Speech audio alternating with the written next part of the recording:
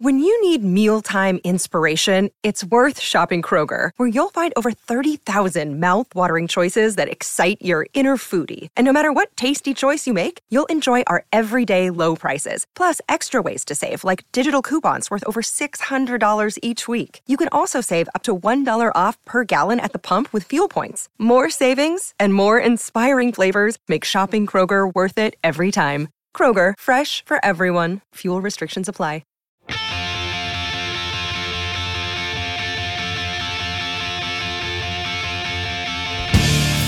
Hello and welcome to episode 239 of the Washed Up Emo podcast. I am Tom Mullen from washedupemo.com. Today on the podcast, we welcome Tim Semple, drummer from the band Boilermaker. Boilermaker were a band from San Diego and on a few labels, including our friends at Better Looking Records, who had a CD compilation called Arcadia that I think since its release has taken on a life of its own, and people have found this band through this CD compilation.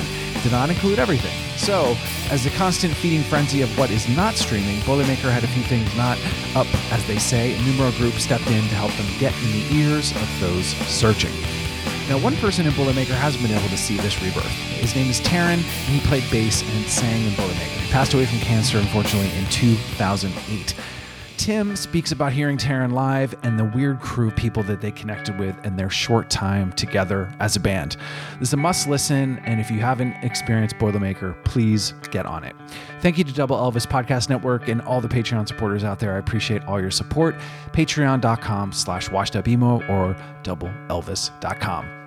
This is episode 239 of the Washed Up Emo podcast with Tim Semple from Boilermaker. Pull back my lip while I watch my step. Spitting words hurts me. Facing backwards might cause you to slip, to slow down. It's exciting to kind of see this stuff come to light. Yeah, it's cool. Thank you also for helping us out, or even just like chatting with us, and the stuff that you've done in the past, the reposting and stuff like that. It's awesome. I mean, that we're just elated that 30 years later, there's still a pulse, you know? Yeah, I feel like it was Opie or Paul, Fisher that first told me, he probably had sent me that record back in the day, and it just stuck with me. I still have it. I still have, that record. And so I think a lot of people kept the music that they had, and this was one that was sort of in their catalog or in their collection, and those songs kind of stuck. And of course there's a huge, like we'd spoken about before, there's reissues and things like that. And it's getting into, things like, really, is that being reissued? But this one, a lot of people are like, I haven't even seen this yet. I've never seen this. It's not like this is like, it's been 5 years and then they do another color, right? Like this is now going to be properly put in a place that I think it deserved all along, and sometimes it just takes a little longer. How have you felt, and especially with some tragedy as well along the way, and being able to kind of have this little, swan song? I mean, it really is crazy. We years ago, Taryn's widow Adrienne, who we've been friends with for 30 years. She was really like, what do you guys want to do with the recordings, like the records and stuff? And I think Rich and I were just like, kind of nothing, and she was like, cause I get a lot of like DMs and emails and stuff from people like in Japan and Europe and like Midwest. Tom from like Washed Up Emo. No, I'm just joking. Tom's fucking blown up. Yeah. Yeah, just she was just like, I think people want to hear it and they just can't get it. Like that's what I'm hearing from people. It's like, how do I get a hold of this stuff? And at the time, and it's still kind of going on, like if you go on Discogs or eBay or something like that, like the original issue stuff, even like some of the 45s, they're just like so expensive. Like you kind of can't. I mean, just the normal person isn't going to spend $100 for, No. a 7-inch Right. or $200 on an LP, unless you really like you already know it and maybe you're a collector or maybe it means something to you. You're just not going to do it. And so originally we had, after talking to her, we had put together somewhat of a plan of getting some friends in San Diego um, to kind of digitally remaster from the original tapes that we had just been kind of hanging on to. And then we were going to put it on just Bandcamp for like free. Like, here's the entire catalog. Download it. If you want to give a donation, then give a donation. And then the idea would be like, we'd do something cool with the donation. You know what I mean? We'd take all that money and we would, I don't know, put it toward like cancer research or, something to kind of like, something good, you know what I mean? Something that's affected us deeply as a band. It's like, we'll put it back into that. And, but then, yeah, like our schedules are always busy and, you have kids and you're older now. And also I don't think, anybody was really taking the reins to like make sure that it was going to happen. And then the weirdest thing happened. I got a letter, like an actual handwritten letter in the mail from Ken Shipley. And it was like, hey, I set up shows for you in the past. He did Tree Records. He did that Eucalyptus comp that we were on. And he's like, it's been a really long time, but now I'm doing Numero Group. And I didn't even know that he was a part of that or anything like that. I was a fan of Numero Group from the R&B reissues that they do, kind of the deep historical dives that they do. Because I'm just really into that kind of music. Like over the years, I've gotten really into girl groups and 60s R&B and like that kind of stuff. So for me, I was already this huge fan of that label. And for me, it was just like, holy shit, this is kind of incredible timing even. And when was that? Late 2022, maybe. Awesome. It took a while, I think, to get it going because they're like a legit record company. They have a lot of stuff going on. They have a lot of releases. And, at the time, like talking to him, he was like, this music from the mid 90s, people are looking for it, and it's not out of the realm for a label like Numero, who are kind of like crate diggers and historical researchers of music that's kind of lost.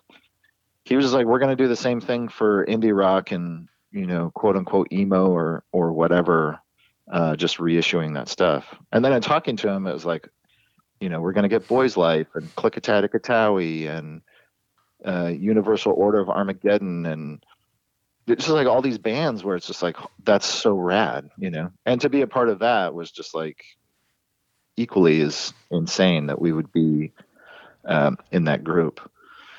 But yeah, the timing just really worked out and it's been amazing. Quite honestly, it's been kind of insane. What has it been like going through the photos, going through the music again, listening to it? Kind of hard. But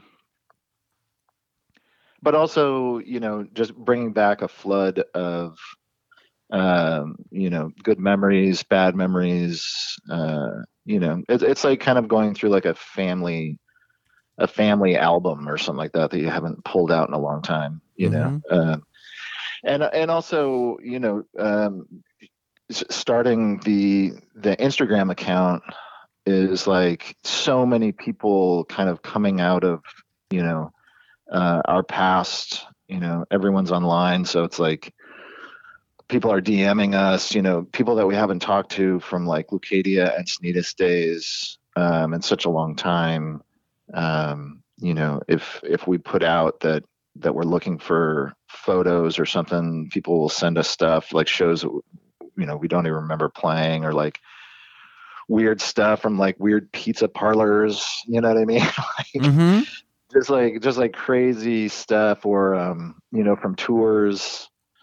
So yeah, it's been great. I don't know. I mean, I turned 50 this year, so it's like, to be like the old guy now and to look back, there is like a lot of nostalgia there, but there is a lot of there's just like a lot of like super positive feelings. It's not just a nostalgic thing. It's just like this is fucking cool. Like this was like a cool time. It was a very artful time. I'm glad you said artful, and everyone who listens to the podcast knows this is where I chime in and say, this is not the nostalgia thing. This is not, this was like a fucking crazy moment in time where you didn't have the flyers, right? You had to have fans that kind of maybe held one on, or you met me and you realized there's somebody like posting about all this stuff. There's other accounts that were kind of keeping this thing alive because it wasn't mass marketed to a large degree. There were, the Thrashers and the other magazines and things like that, and zines and other places that sort of championed it, but it sort of had this little come and go moment. And I feel like a lot of people held on to it. And when you talk about these things being hard, good, or bad, I think that's worth bringing up, because it's kind of forgotten. So when you talk to someone like a friend that reached out to you, you might have said, oh man, that was actually a really hard time. Or, remember, I forgot that pizza place show, or that, I have this memory. It got lost. And I think now with everything being able to be documented and photographed, I love that you might see something and your mind has been triggered because you haven't seen that since 98. You haven't seen that since 94. So I really love that it's not just nostalgia. Like you said, you wanted to give this shit away. Right. So I just kind of love that it's gotten this, I say do. Yeah, I mean, I totally agree. I mean, it was such an important time in my life and in my friends' lives. And to see the bands that Numero is putting out, and then to revisit that as well. Like I still have all those original records and stuff, but just to revisit how great Klickitat Katawi really was, and it's like they were only together for what, like 3 years or something before it kind of fell apart. Yeah, I don't know. It's and then another one that just came out, the Heroin discography. Like I was just the biggest Heroin fan ever. I went to every single show that they played that at least I knew about. Like going back to the Flyers thing, it's like, you see a flyer and they're playing at like the Che Cafe or something like that. I was always there. And when that discography came out, even though I still have all their, the 7 inches and the record and stuff, putting that on just took me back to like 1992, 1993, like literally like a time traveler. And, I just got so stoked. It was just like insane. And the music is just so good. Like it needs to be, in my opinion anyway, it needs to be out there. People need to hear it. It's just like, yeah, I don't know. It influenced so much, and it was such a microcosm, especially of that time, the kind of like mid 90s of people really, being artful with their music and trying different things. And, I guess that's all like pre-internet mentality. It is. But you saying that the sort of artfulness and also searching, I think now that you can have everything at your whim, I think there are people going, wait a minute, you heard about this band and it's not streaming, or I can't get it easily, or there's one crappy rip on YouTube. Where is this? Who is this band? How many releases? Let me go to Discogs. I think there is this love of that because a lot of those things came and went. A lot of labels, like you look back on the vinyl, or you're like, that's gone, or it wasn't part of a subsidiary that then picked it up and then reissued it 20 years ago, right? There's a lot of those labels. I mean, one that pops in my head that like Grape OS, like, John or dude from Texas, like was part of that label with Walter, and like from, Grill Biscuits and Rivals and Quicksand, and like all that stuff is not out there. And it just, there's these little pockets of time that you have for either a venue or a sound. And I think that's what was really fun about being in it. And when I talk to people that have been in it, it's really easy to talk because I felt like we kind of knew this shit wasn't going to be forever. I knew you weren't going to be 20 forever. You weren't going to be 22 forever. And maybe there were times, I don't think it's rose-colored glasses either. I just think it was this, you had to know about the show, you had to be there, and no one was videotaping it. There's maybe one photo. Yeah, totally. Like no one was fucking videotaping these things. Like I remember a kid had a VHS tape for a few shows. Like the time I saw it at the drive-in or Refused, like there were some videos of this, but it's crazy how people told me about those later, right? Someone that I never knew or never saw the camera. So long-winded, I feel like this time is a great time for people to understand this band, Boilermaker, understand where they were and what they sort of were a part of. And I think people are going to come to it for years to come because it's now available. And I think there's a lot of labels doing reissues, and Numero's one of them. And, Iodine's doing great stuff. Top Shelf did a lot back in the day when the fourth wave was really kicking. They were a big champion of this. So it's nice to see it continuing. Like this time period seems to have this little special moment with a lot of people.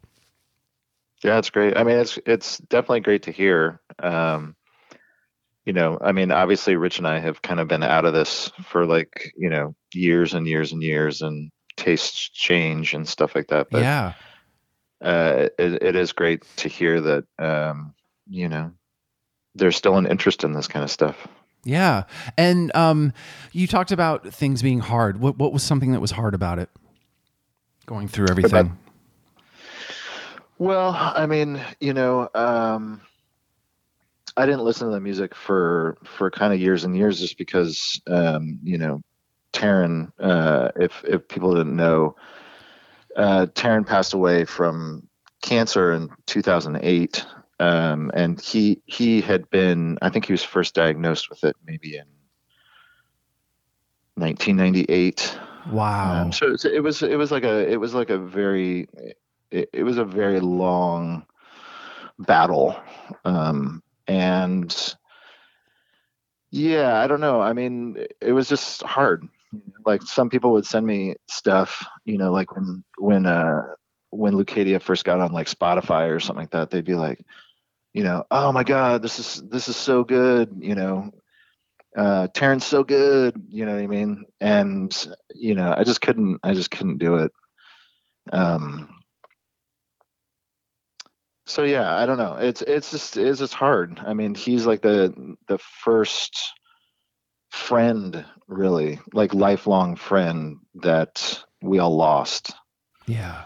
And it sucked. I mean, like in the worst possible way. I know that sucked is probably a stupid word to use, but like it was really terrible and painful. And but enough time has passed now, I think, and I think the perspective for which I'm looking at this stuff too. It's not any easier, but it's definitely puts a different lens on the way I'm looking at this stuff, where I am looking at it like it's a good thing. It's a positive thing. You know what I mean? It's not doom and gloom. It's not about loss. It's about gaining, and it's about spreading the good word, championing Taryn. He's such a talented dude, that I love the idea of more people discovering him, and his talents and that voice. Can you talk about that voice for a second? Like, just like when you either your first thought when I asked that question, I have a million questions, but that one, like what about his voice that you loved? I mean, I'll tell you. So, the town that we grew up in San Diego, Encinitas, really small community. It's right on the coast, pretty small town, and it's about a half an hour north of San Diego proper. And there was a lot of music going on in San Diego when I was growing up, but not much in Encinitas. It really was just kind of like this really small working class surfer town at the time. This is like, early 90s. And Rich and I were in a band, a punk band, in high school.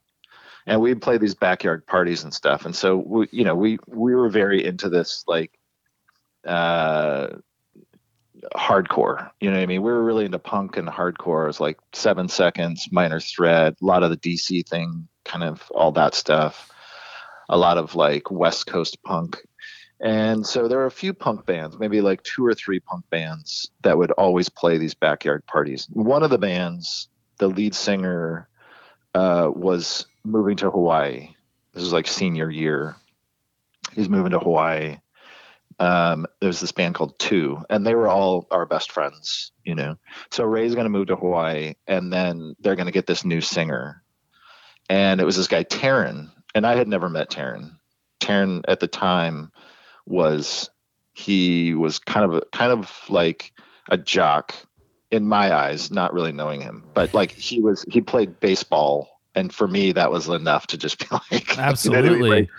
But he wasn't a jock, and none of his friends that he played baseball with were jocks. But in that very high school mentality, it was just like, my group of friends and their group of friends, we just didn't hang out, So anyway, so we're at this party, and all of a sudden there's just this voice singing, and I had never heard anything like it.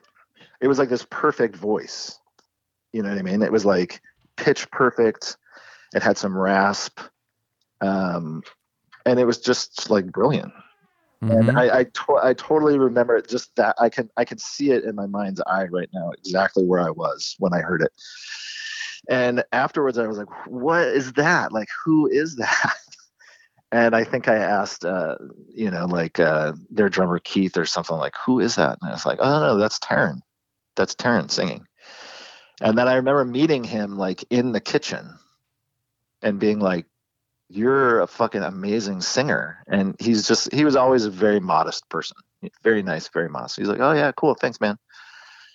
But it was like, from that point, it was like, I just knew that I wanted to like make music with that guy, that voice. It was like something about that voice I was just like, that's the dude. And, maybe it's like, I don't know. Like, I loved The Police when I was like a kid, and he does have this very sting quality to his voice, I think.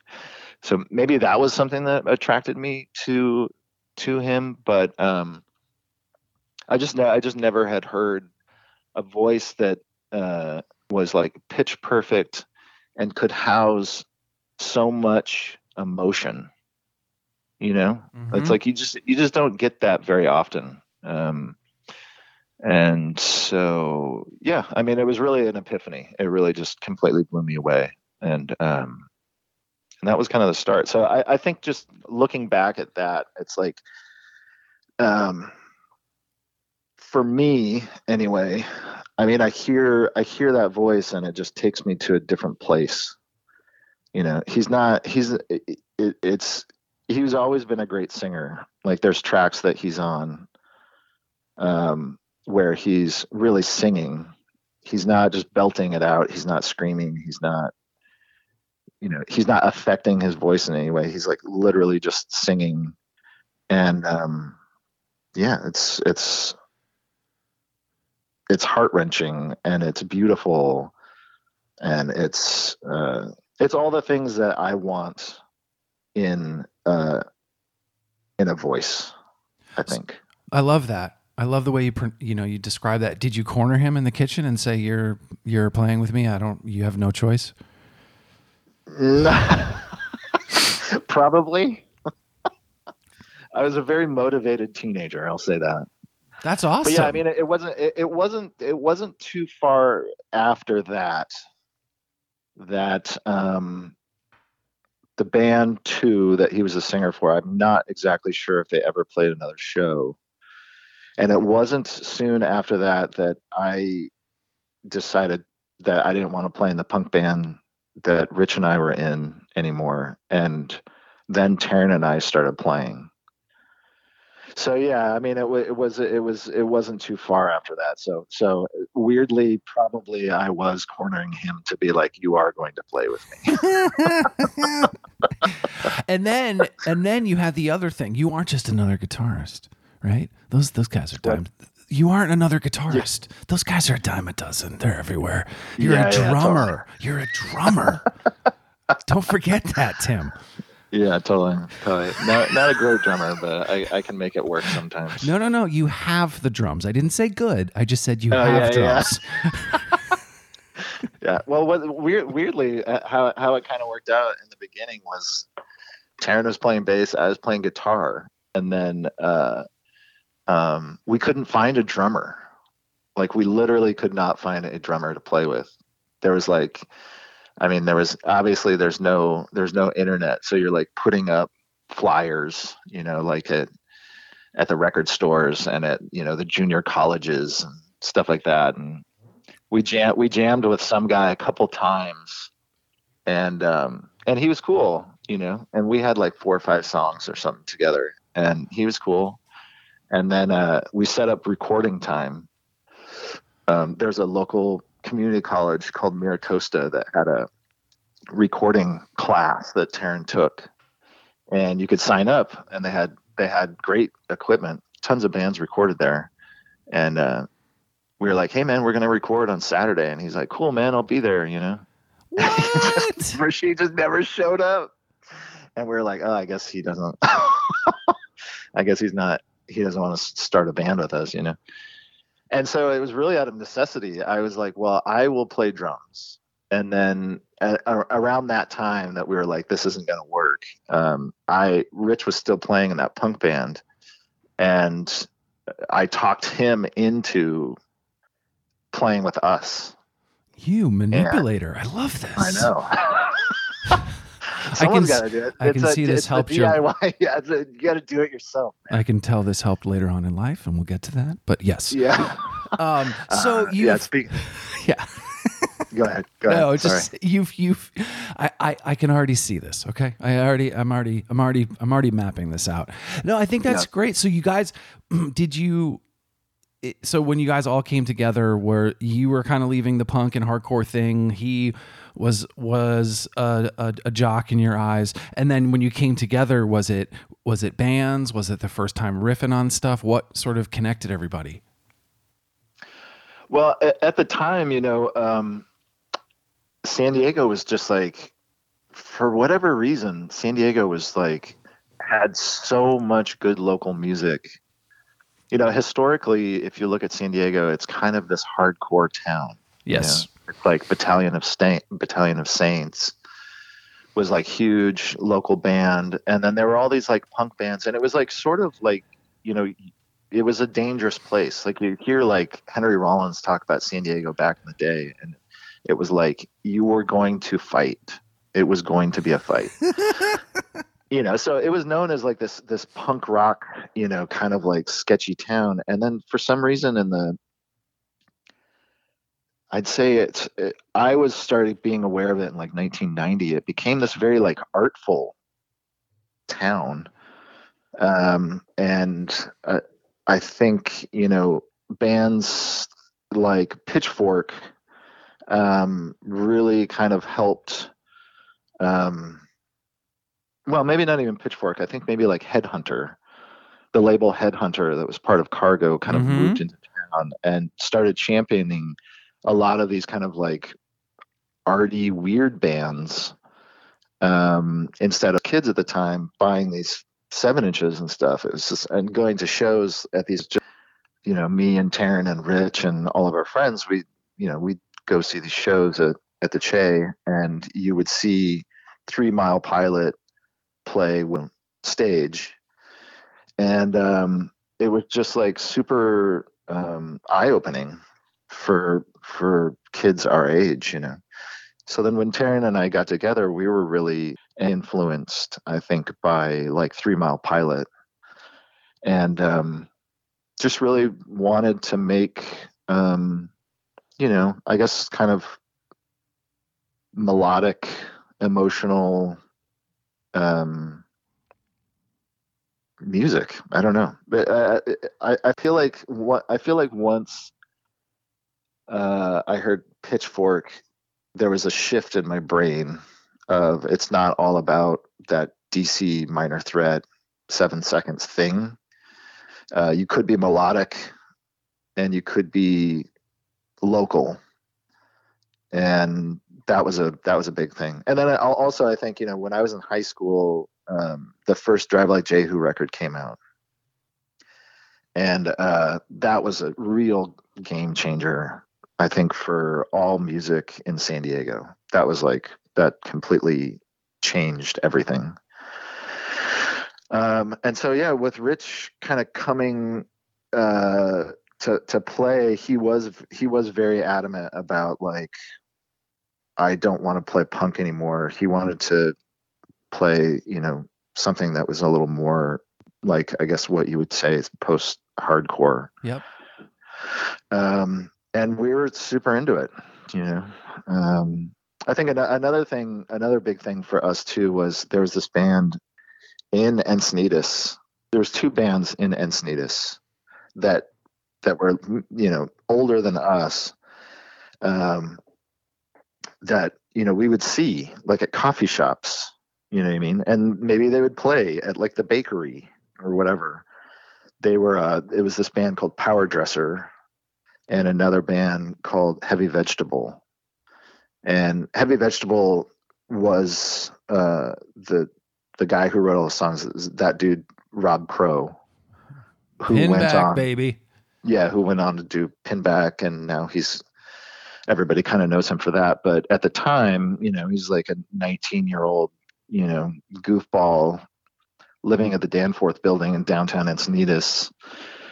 And we got to know him, and it was like, that was another total eye opener of, like, they were playing, what I guess now would be almost like melodic math rock or something. Mm-hmm. But yeah, that was, both those bands totally opened our eyes to, not only could you be from Encinitas and have a band that plays and puts out records, but you don't have to do the cookie cutter teenage angst punk rock thing. You can be more artful. It's so funny you say those things, because I feel like there was a show I was at and I was like, I think I'm good. I think I'm good with this. Like, I think I'm good. Like, it was just like, I think I'm done. I think I need to find, like, and then you would slowly, like, kind of tell that other people were trying that.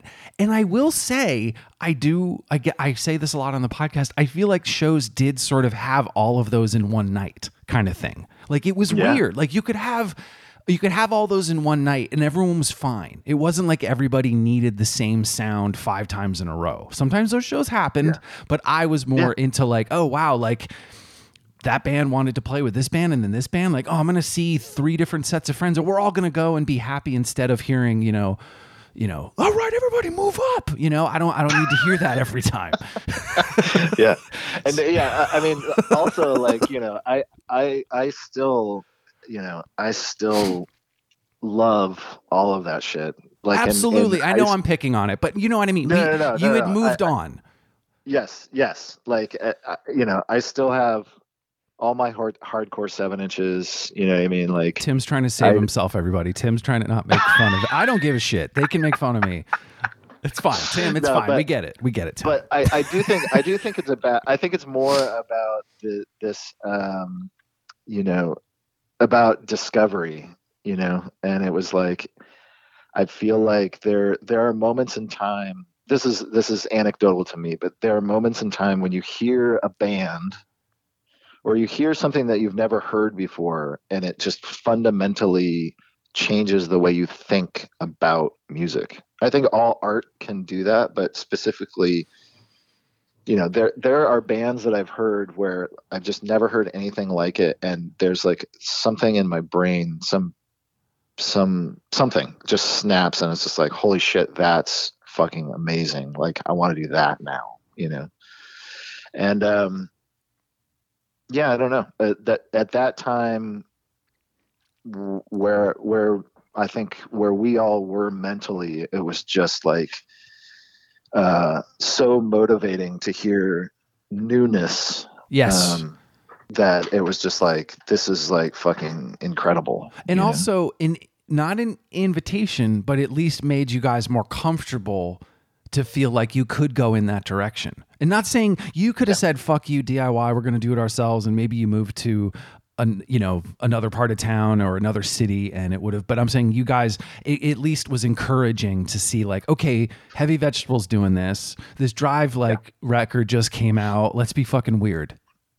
Yeah, totally. It was like, yeah, you can kind of do whatever you want to do. And who are some bands that you kind of jammed with? Not jammed with. That's fucking, god damn it. I sounded like I was in Fish. What bands did you assimilate with when you started to play more out more, or kind of feel like you had a little crew, not youth crew? Sorry. That took it. Yeah, I mean, that did I think take a little while, to be perfectly honest. Like, I don't think we ever found like a core group of like-minded individuals in San Diego. We had lots of friends in San Diego. We'd play lots of shows. There's lots of bands that we loved that we would play with. Especially early on, Rob was a huge champion of us. Like, he would always invite us to play with them, and they were playing like real shows, at real venues, like the Casbah. Real shows at real venues. I know what you mean. Yeah. I know it's not exactly. Totally. I mean, we were still playing in backyards and pizza parlors and record stores, and we couldn't get real shows. We would play at that place I was talking about, the Che Cafe. We would play there, and that was great. But we really wanted to put out records, and we wanted to do it. I mean, we wanted to be a real band and do real things and tour and record and all that stuff. And we just didn't really know how to do it. And Rob was like a huge champion for us. And there was a few people like that, but really, like, there was no super scene for us to really grab onto the kind of music that we were playing, Mm-hmm. And I think honestly that all changed when we met Boys Life. And when we met Boys Life, they had recorded with Mark Trombino, and we had recorded with Mark Trombino. And when they were in the studio with Mark played them our record, which I don't think was out yet, but he played them our record, and he was like, "Oh, you guys kind of sound like this. What about this for like how to record it?" It was more like there's so much similarity. Like, I recorded this band like this. Why don't we record you like this? And then when they heard us, they were like, "Oh shit. Like, this sounds like, what we're doing." You know what I mean? It was very close. And then when they came back to tour, they requested us to play with them, which at the time was just like, that's crazy. Like, who is this band? You know what I mean? Like, why would they want to play with us? And so we played with them, and then, we met them. They told us that story about Mark. And then they were basically like, next time you tour, you like come and play with us. And so I was like, oh, okay, cool. And then we did that tour. We went out to Kansas City. We played with them. I think we played with Giant's Chair. And it was just like, oh shit.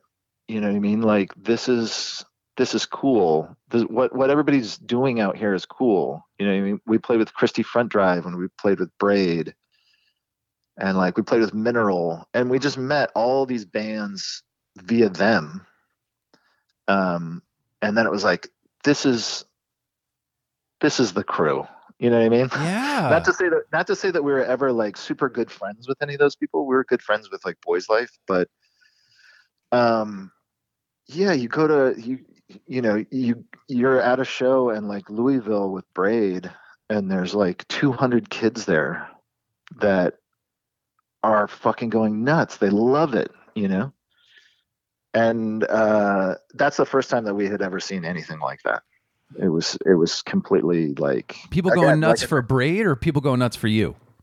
no, for Braid. Oh, What I right, mean? right. But Braid is like playing music that we we understand. Mm-hmm. We understand where you're coming from. Or like, we played with Boys Life. I can't remember where. It was like Lake Charles or something like that, like some little tiny town. And there was like 300 kids showed up to the show. Wow. And it was like, this is cool, man. Like in San Diego, we can't get like 15 people to come, So yeah, it wasn't until we started touring and kind of like met some of that kind of like Midwest emo bands that it felt like, oh, okay, there's an audience for this. There's like-minded people doing the same kind of thing. Yeah, I love that. I love that you kind of found those guys, and I had never heard that story about Boys Life doing that. And Mark, that's fucking amazing. Yeah, it's cool. I mean, it was like, and then Boys Life has always for us just been like the kind of like the pinnacle of how to do it. Like, I think Taryn and I really looked at them of like, this is what we want to do. This is what we want to be. Because they were just like, they constantly toured. They probably toured 7-8 months out of the year. I mean, they were always on the road. Mm-hmm. And, tons of kids at their shows, putting out records. It was like they were doing it. They were living the life. Same with like Christie Front Drive. It just felt like, you guys are doing it.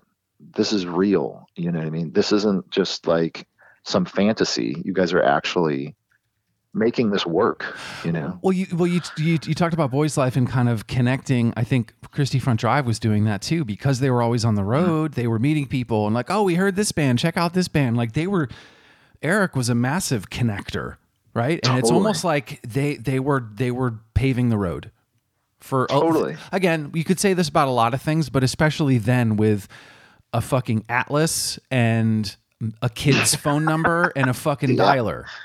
Yeah. I mean, it was hard, man.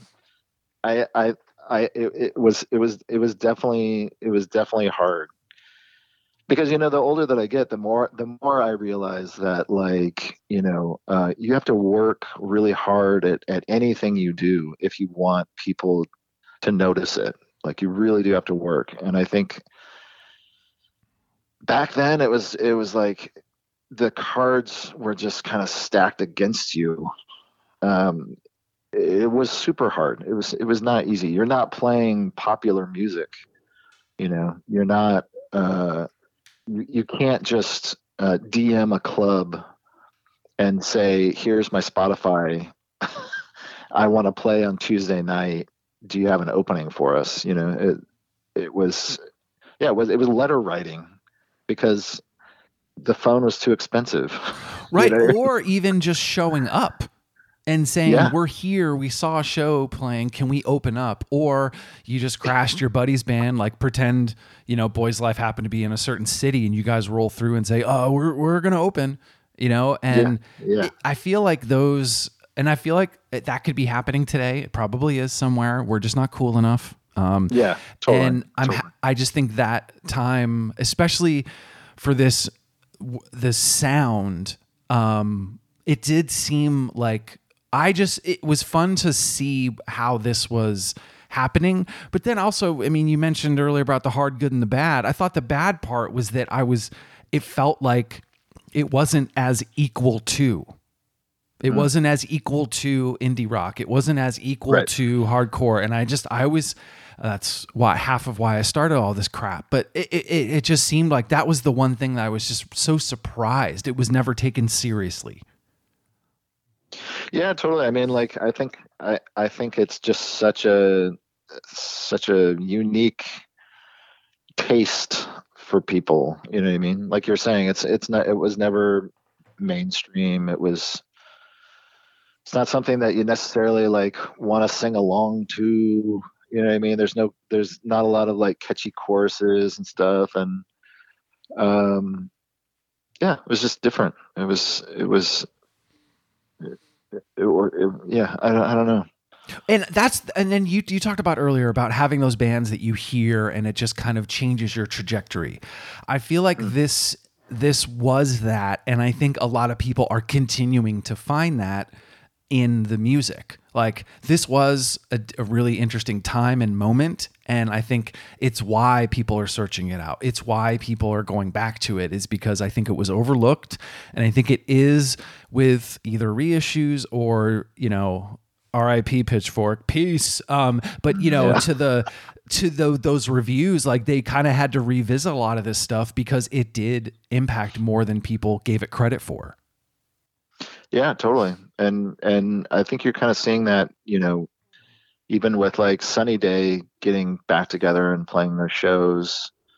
You know, they were kind of doing the same kind of stuff that we wanted to do.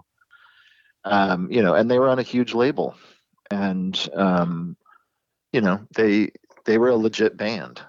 And I think like, you know, them coming back together 30 years later or whatever, again, opens that door to people who have maybe never even heard Sunny Day Real Estate or whatever, but they like X band, you know, that kind of sounds like Sunny Day. And then that just opens that floodgate of like, who else is out there? Yes, You know? exactly. I will copy and paste that and play that in every episode. That's exactly it. Like if some kid that's into a band that maybe they saw a t-shirt or they were referenced and then they go see them and then they get their minds blown and then they realize there's more. That's why, you know, I mean, I joked about Fish, but like there's all those jam bands. Like you find one and then you find another and then you find your crew, and it's a fun experiment. And just like you talking about finding all the R&B stuff, right? There's just countless records to go through. So it is a really, I think it's perfect timing because there's access to be able to find this and it's not lost. So I'm happy you kept the master tapes, or someone did. I'm happy that stuff was, you know, kept around because a lot of it wasn't. Yeah, totally. I mean, there's some stuff that we can't find, which is too bad. But yeah, I mean, cracking that stuff open and looking at it, it's like, I mean, it is interesting. There was one tape that I found. I took a picture of it and I texted Adrian and Rich and I was like, I think this should be the cover of whatever we put out. And it just said, it was this tape that just said Boilermaker master tape. And all the tape had come out of it. And it was like this rat's nest. Yes. Like, this is basically how we have archived our stuff. Great job. I mean? Like, great job. Just throw it. But also, I mean, you know, by the demise of the band, by the time the band ended, it was like no one could have predicted that, you know, somebody like a Numero group would champion that era, and we would need it for some reason, or somebody actually wanted to like hear it, or like any of our kids would care or anything. We were not forward thinking in that way. So that's unfortunate, Tim. But yes, I think that would be a great photo. That'd be a great photo. I'll send it to you. Thank you. So what about, you know, putting all the stuff together? Who has reached out that you didn't expect to reach out, as you sort of tease some of this out there? You mentioned a little bit before about maybe someone sending a flyer or things like that, or anybody that you kind of like reconnected with that you had no idea. Yeah, I don't think anyone like one in particular, but there was one story that we have. There was this kid Oli that was from Encinitas, and he worked with Taryn at this pizza place, and he was just like a really good kid. I mean, he's a man now; he's got children and stuff, but he was just such a positive dude. And you know, part of the surf community, very much like maybe like 4 years younger than us, something like that. But he was always like at shows and really, you know, was part of the music scene, you know, both he and his friends. And he texted me via Instagram. I hadn't really talked to him in years, quite honestly, probably 20 years or something. And he DM'd us and said, "Hey, I was looking through the drawers of the screen printing class at San Diego. That's the high school that we went to, and they had this like after school. I don't even know what you call it, but it was like a screen printing class that you didn't get credit for, but it was like kind of training you up if you wanted to get into screen printing later or something. Yeah, totally. No, my school had that kind of stuff. Yeah. Yeah. So he was like, "Hey, I was looking through the old drawers and I found a bunch of Taryn's old stuff." What? And it was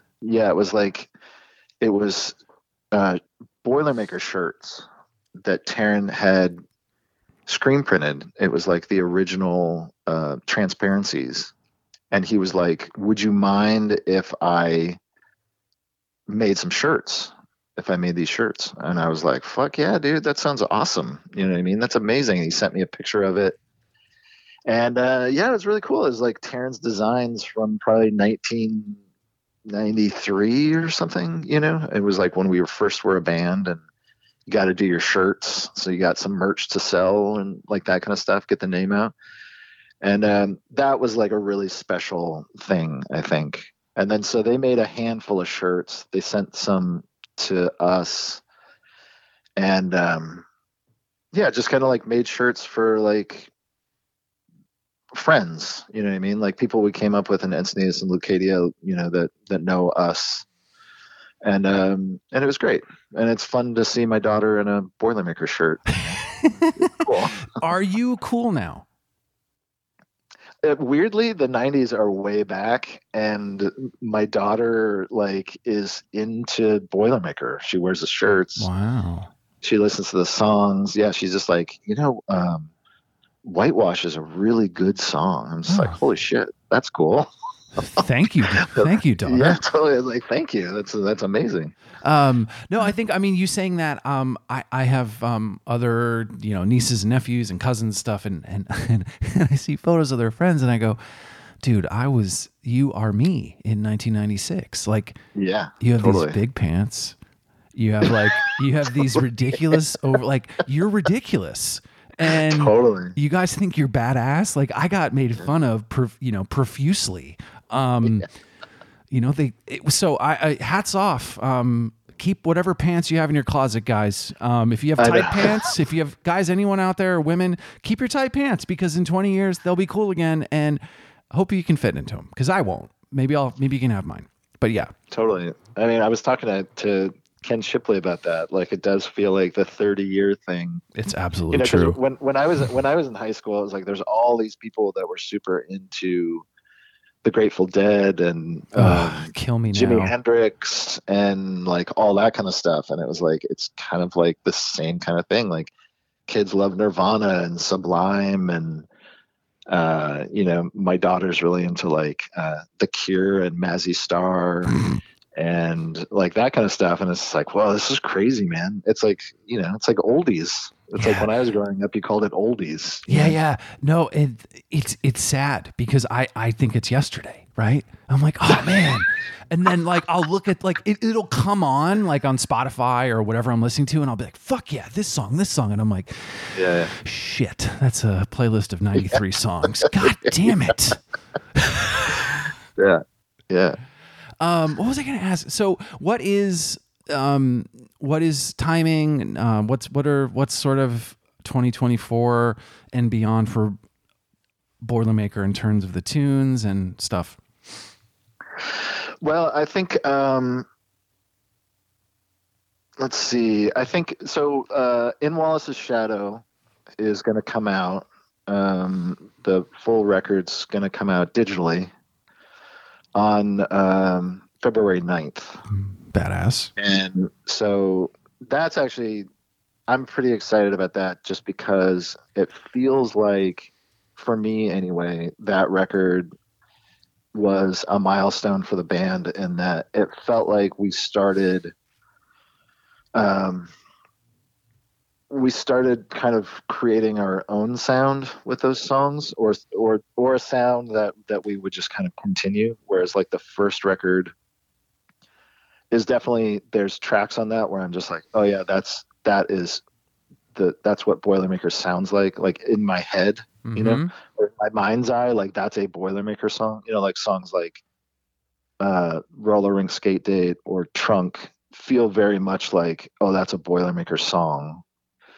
And I feel like in Wallace's Shadow, there's just a lot of songs on that record that feel like, oh shit, those are that feels like Boilermaker to me. So that's the first record that I think where there's a collection of songs that I'm still to this day still very proud of. And so when that comes out, I'm excited for that to come out and be available. And then beyond that, I think then Numero is just going to start releasing. I think maybe the first 7-inch that we did for Wrenched, I think that comes out. And then after that, they'll start releasing the third record. And then after that, I really don't know. I mean, for us, the most important thing was just to get the music out. So I'm very excited that, hopefully by the end of the year, everything will be released, like hard, like weird shit that people can't get a hold of, that were like on compilations when we kind of first started, to 4-track recordings. There's like a live show that we found that we want to release.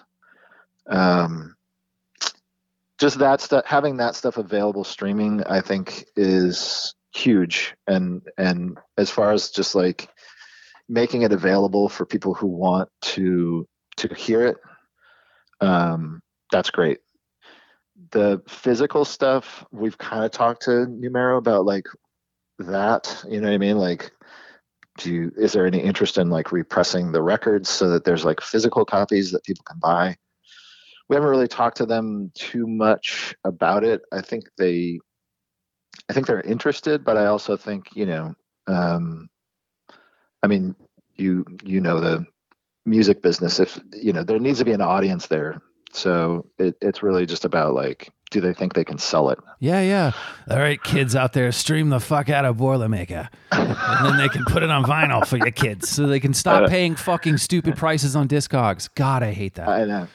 That is like one of the reasons why I think having a physical release would be good, is just because the prices for the stuff is weirdly inflated. Here's the thing. I'm so frustrated by it, and I'll take every opportunity in every episode to say this. I hate people that just have these records and they like put this price on it where, like, I mean, we can talk about Numero. Like, I'd always made fun of people that sold $100 for all the karate stuff. And I'd just be like, right, I'm not buying your crap until they put it on a record. They're like, well, I have the first version. It doesn't matter. I don't give a shit. Put it on vinyl so I can listen to it. Like, it's just this, like, I mean, I might have that with a couple records where I'm like super nerdy about. For the most part, I'm like, I have it because I play it. If you just have it to have it in your thing and have it as your background during your Zoom calls on your shitty job, congratulations. But like, totally. I that's the whole thing, like having it out there. So I really do hope that the streaming happens and then there is a market, and maybe it's somebody else that reaches out. Maybe someone else says, hey, can I do a special, 101 or 200 of this? And maybe that suffices the crowd, right? Or maybe you find that out. Like, this is not going to end with these streaming things. So wow, I just got into like music biz mode for a second. So yeah, I feel like that would be, I am supportive of that ramp up, because I do think you're going to tell what that audience is, and you're going to be able to suffice who wants this, and you're not going to have these stupid prices. Yeah, totally. I mean, back in the day in like 2001, when Lucadia came out, when we were talking to Paul and Dave, shout out to Paul and Dave. Shout out Paul and Dave. Yeah. They were awesome. They were fans, like real, like fans. And this is before there was any kind of like ridiculous prices on the records, but they were just like, you can't really find the records anymore. Goldenrod, I think, they kind of fell apart before there was any kind of reissuing to be happening. You know what I mean? And so they were just like, we want to release the records, and it was like, oh, cool, that's going to be awesome. And it kind of just turned into the compilation, because I think they did the math, and they were like, it's going to be really, really expensive to do like we're a small enough company that we can't do like 3 records like right off the bat, But I think that CD really helped keep this thing alive. 100%. Because it was in stores. It was like people had it. Like, I feel that, that CD kind of kept it going. 100%. I mean, I think Paul and Dave were the first people that we dealt with that really thought of their label as a business, like a viable business. Like they knew how to promote. They knew that it was important to get reviews in certain magazines. And so that was awesome. Not to say that like Wrenched and Goldenrod didn't, but Wrenched and Goldenrod were much more of like kind of that DIY underground thing, which is great. But yeah, I will say that I think the longevity of the Leucadia thing was purely on from the gusto of those dudes. And they're a perfect little combo because of their personalities and what they're good at. Like, that's why I don't know, whenever the Better Looking doc comes out, I'm happily available. But yeah, I just feel like that is a really kind of thing that gets lost too, is like that CD comp kind of stayed with people. Like I said earlier, people kept it, people had it, they shared it, they ripped it. And so that's really beautiful. One thing I did want to bring up, how has it been with, Taryn's family kind of feeling the love for all this stuff? Yeah, I mean, Adrian's stoked, man. She's super stoked. Again, like, she was the champion of this whole thing. She deserves all the credit. And she's just like super, super stoked. I don't know. I mean, I think that, I think it's great for his son, Dakota, as well. Cause Dakota was pretty young when Taryn passed away. And, it's nice, I think, for him to have something tangible that is purely his dad, So I think they're stoked, and I think if we can keep this thing going, they're just gonna get even more stoked. So that's kind of the motivation. I mean, that's the motivation in my mind, is like, I just really want people to hear Taryn, to see what Taryn was all about. His lyrics, again, his voice. He's such a talented dude. It's kind of all for him, and in the way I'm thinking of it. You know what I mean? Like, it's great to get this out there because people will,